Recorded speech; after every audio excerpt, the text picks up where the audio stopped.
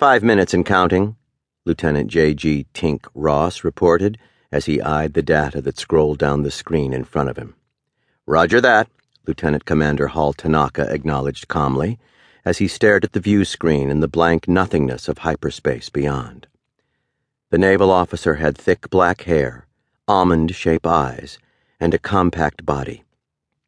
The Lance was his first command, and even though the DE was older than he was, Tanaka was proud of both the ship and his crew.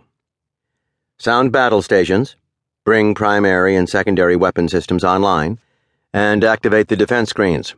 All daggers will stand by for immediate launch. Give me a quick scan as we exit hyperspace, followed by a full-spectrum sweep and a priority alpha target analysis. The ship's executive officer, Lieutenant K.T. Balcom, responded with a pro forma, "Aye, aye, sir."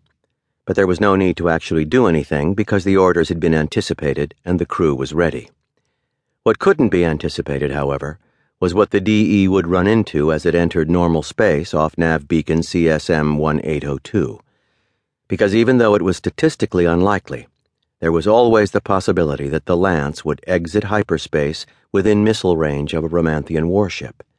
Which, come to think of it, is exactly what we're supposed to do, Tanaka thought to himself, so that the rest of the battle group will have time to drop hyper and respond while the bugs clobber us. The thought brought no sense of resentment, just a determination to succeed. Not just for the Confederacy, but for Tanaka's parents, who had been among thousands killed when the bugs glassed Port Foro on Xena 2.